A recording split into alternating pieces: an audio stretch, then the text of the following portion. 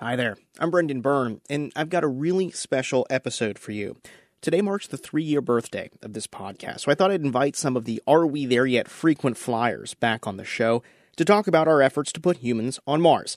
WKMG's Emily Speck and University of Central Florida's Dr. Phil Metzger stopped by my studio today to talk about lunar beer, Martian launch pads, and the future of human exploration in deep space. You can also watch this taping on our YouTube channel. We streamed it live earlier. I'll drop the link in the show notes. Anyways, hope you enjoy.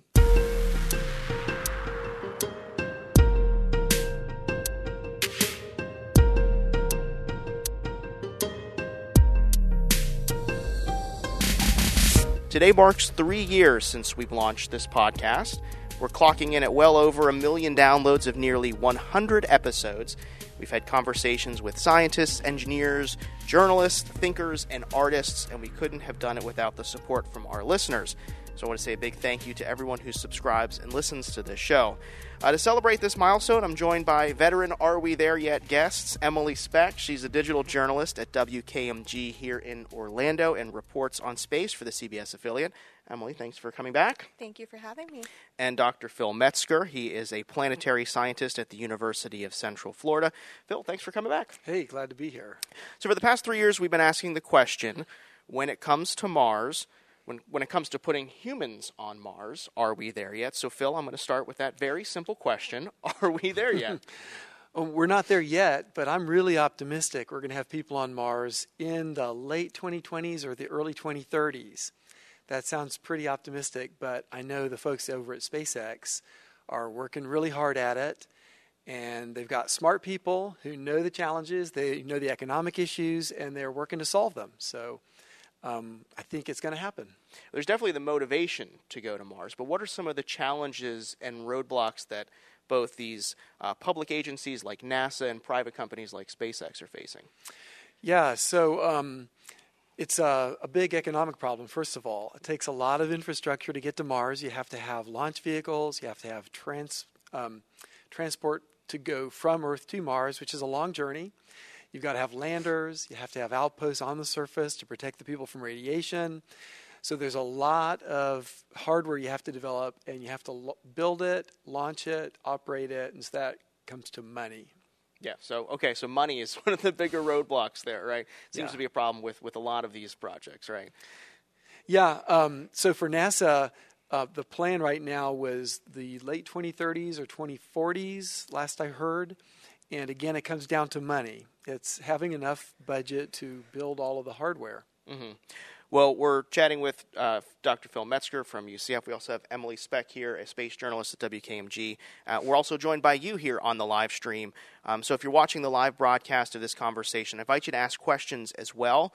You can send us a tweet. We're at AWTY Mars. Are we there yet, Mars? Get it?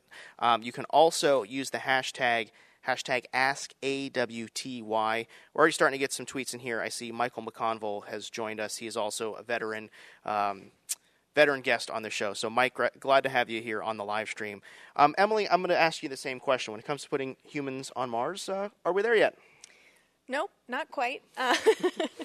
Not even close. But we've had a few roadblocks, or I would say a few added steps along the journey. You know, we've really seen a redirect from Mars to the moon, which is it's a good stepping stone. So no, we are not there yet. Mm-hmm. When we first talked on the show, we had you back in 2016 on one of the first episodes. Mm-hmm. The plan was for NASA and the agency to head to Mars. There was right. you couldn't escape it. It was Journey to Mars. That's where we were going.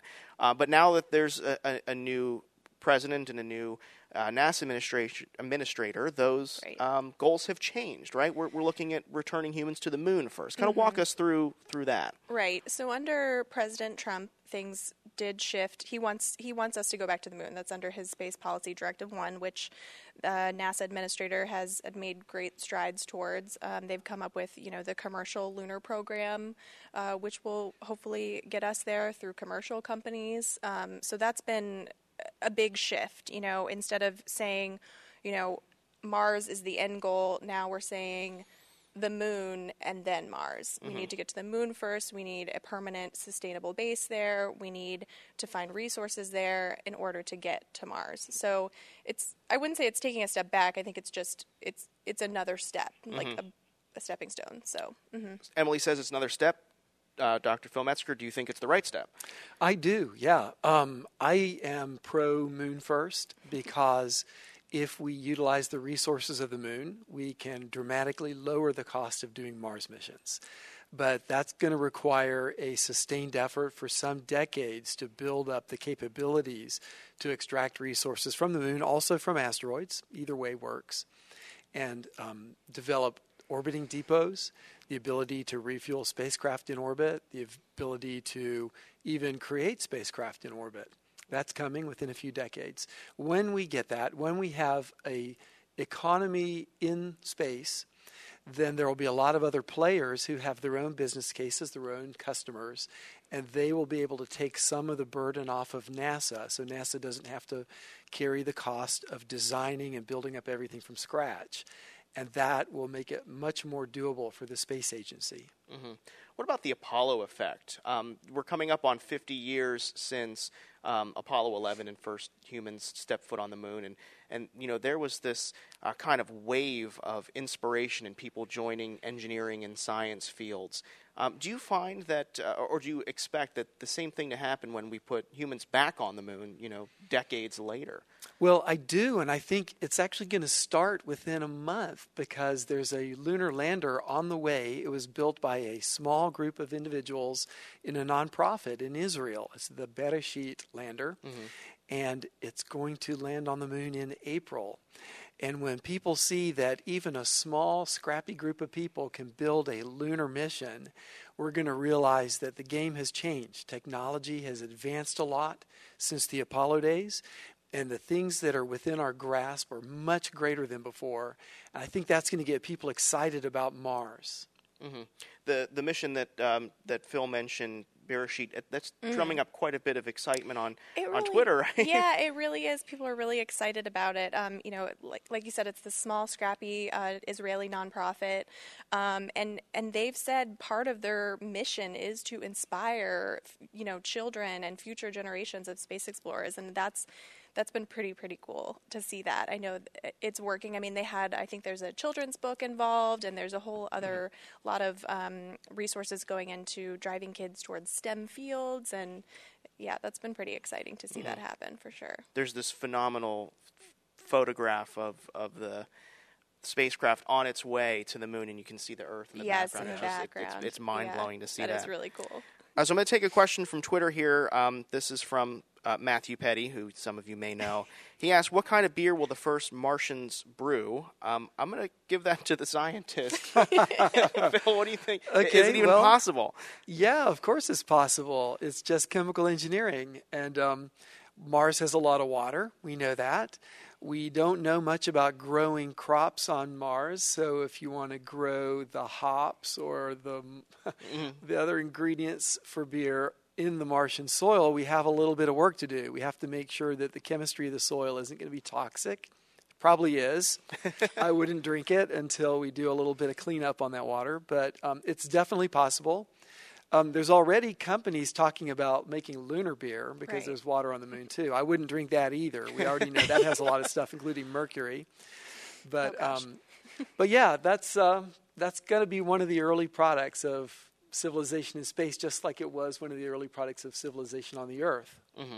Emily, what are your thoughts? Would you drink a Martian beer or a lunar beer? I'm going to take Phil's advice and not drink the water, and hope that we get some brewer scientists involved. I mean, it already kind of is a science. You know, you're kind of an amateur brewer in a way. You would know.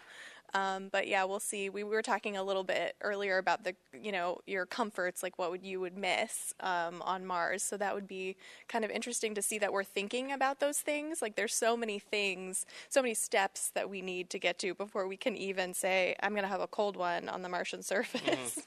But it's still kind of fun to think about that, yeah. So.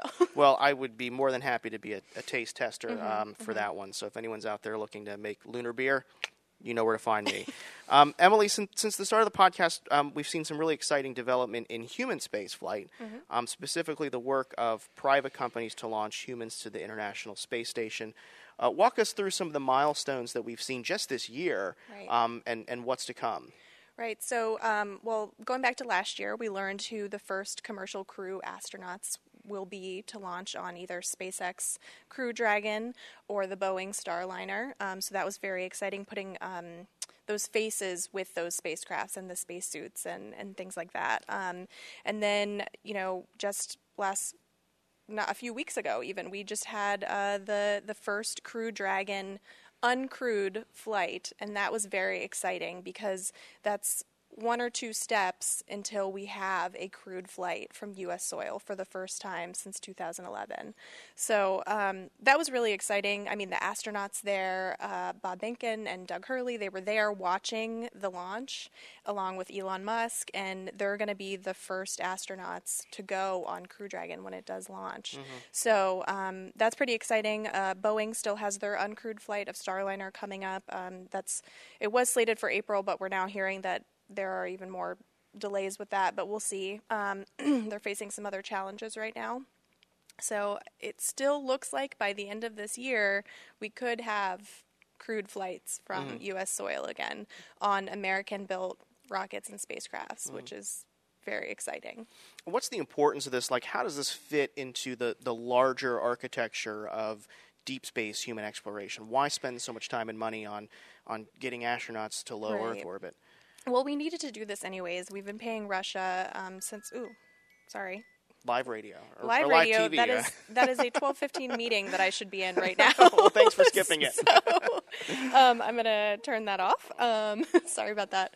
No, the bigger picture is, so we've been paying Russia since 2011 to launch our astronauts to the space station, and it's very important to get astronauts to the space station where we have hundreds of experiments going on in low Earth orbit, and to maintain all the things that we're learning from that, and learning how humans can live for long periods of time in space, and they have for a very long time now. There's, I believe, high school juniors who have never lived a day without an astronaut above them. That's pretty exciting. So that's bigger picture, for sure. Getting off relying Russia and having our own resources getting us to space again.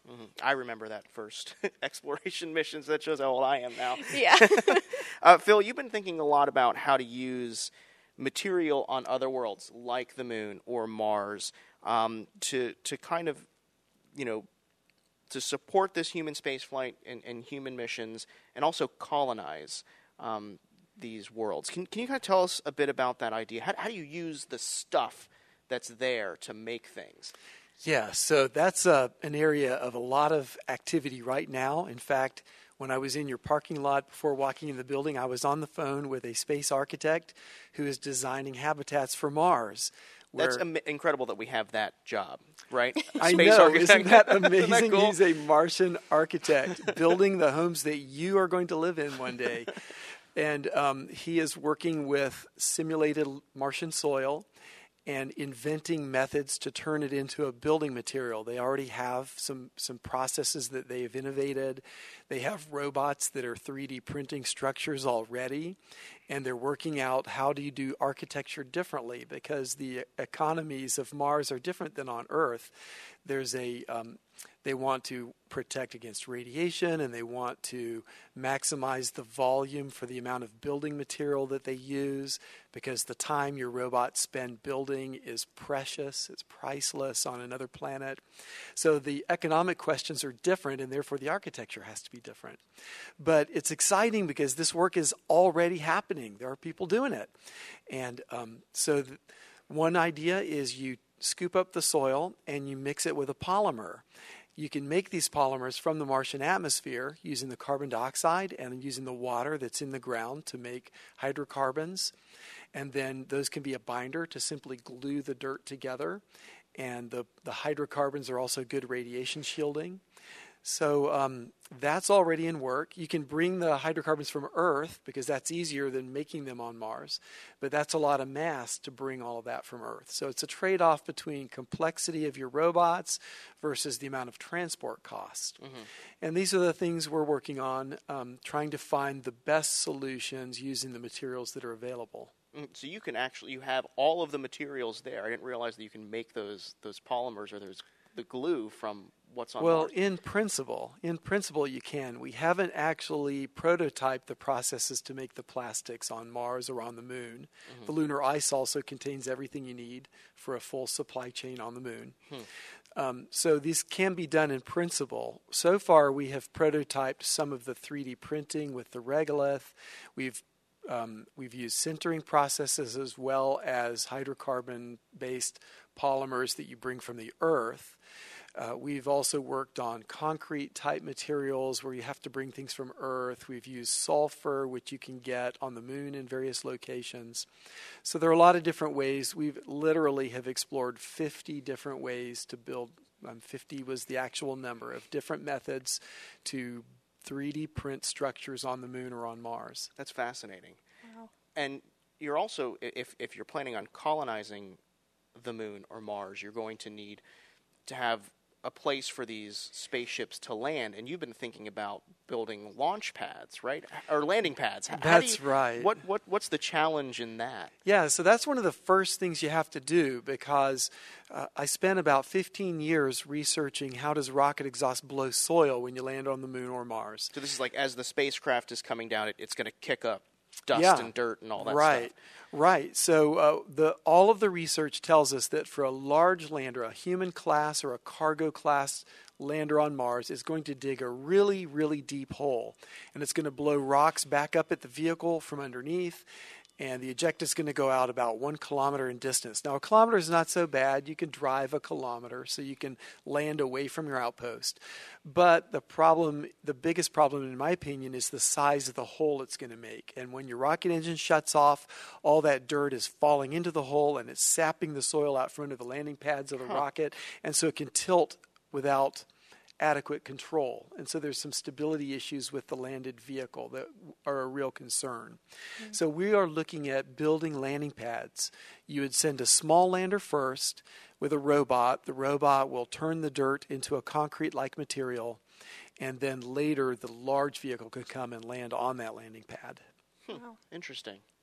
I'm going to take a question from a Twitter user. James McGarry asks, how could you go from a Mars research station, kind of like the ISS, to a functional colony? How many people would you need to have a functional colony on Mars? Have you given that any thought, Phil? Well, that's a great question, and I'm not really an expert in that field, but I could say most people who are looking into Mars missions are looking at approximately 10 people in the first crew, and it depends on how they're going to live. The number of people that you need to eventually have in your outpost depends on whether you're simply going to be sending everything from Earth to support them, or are they going to be doing mining and manufacturing to support themselves? And how closed can you make that Martian economy?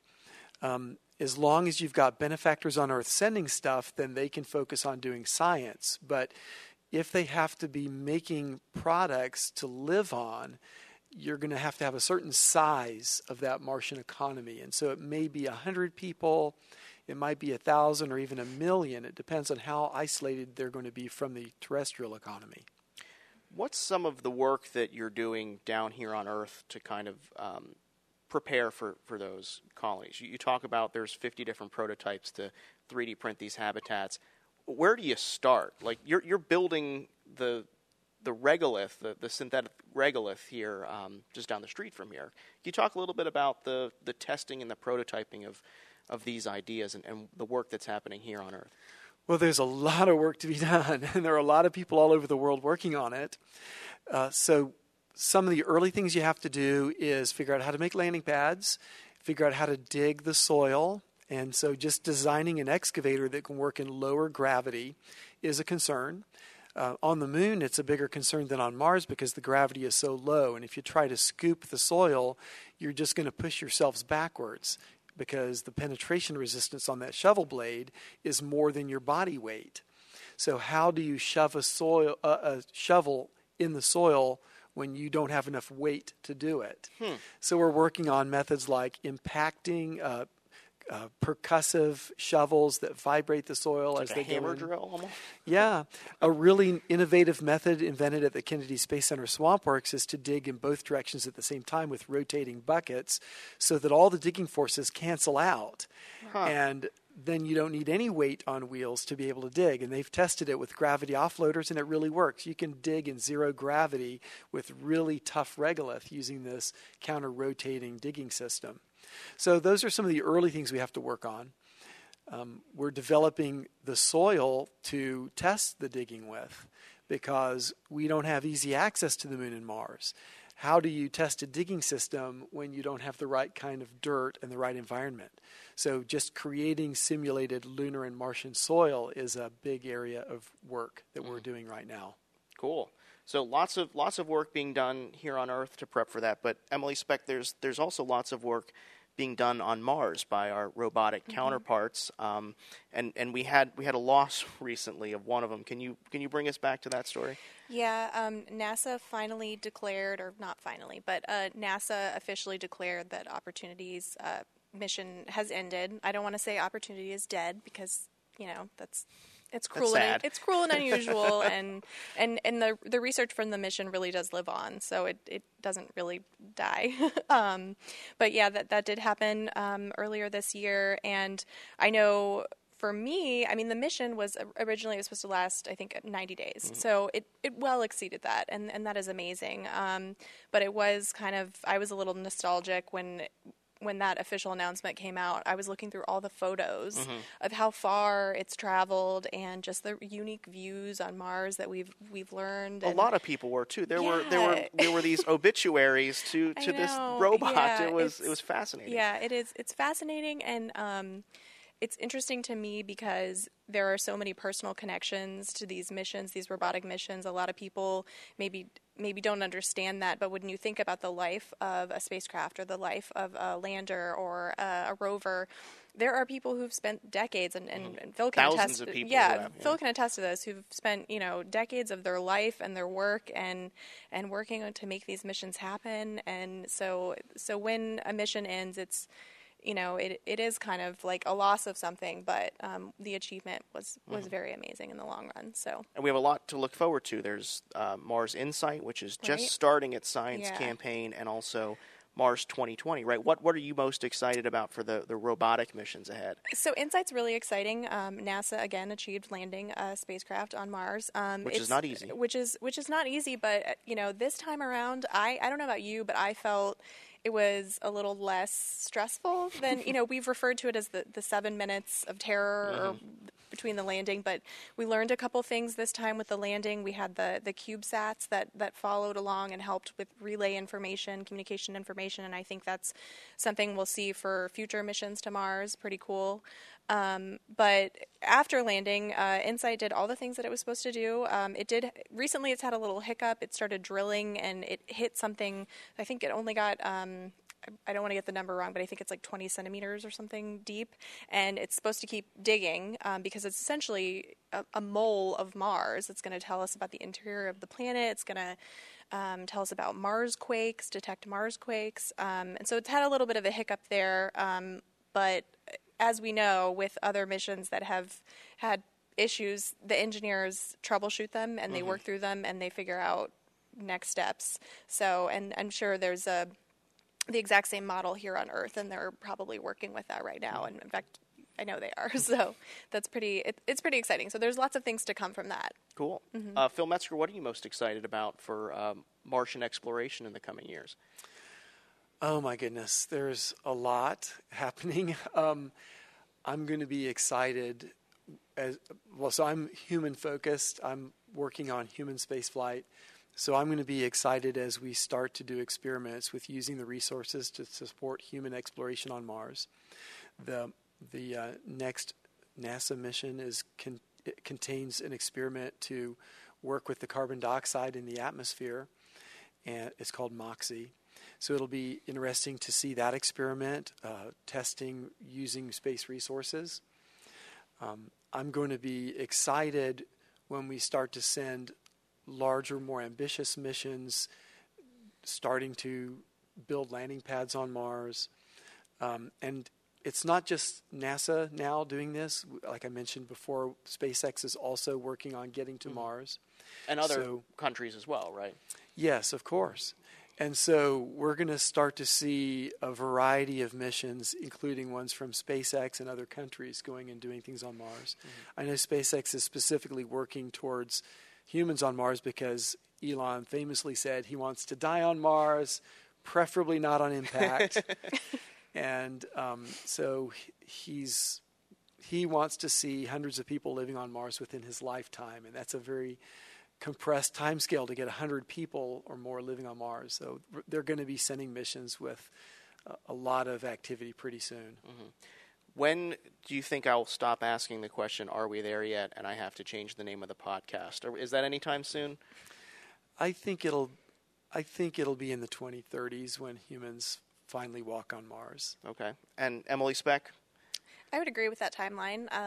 I'm excited for the fact that probably one of the first humans on Mars might be a woman. The administrator recently said that, so that's really exciting. I think we've come a long way as far as space exploration with gender and race, but we still have a long way to go. So I hope by that time that our astronauts and our space explorers maybe reflect more of that. So. And first all-female spacewalk later this month, right? Heck yeah.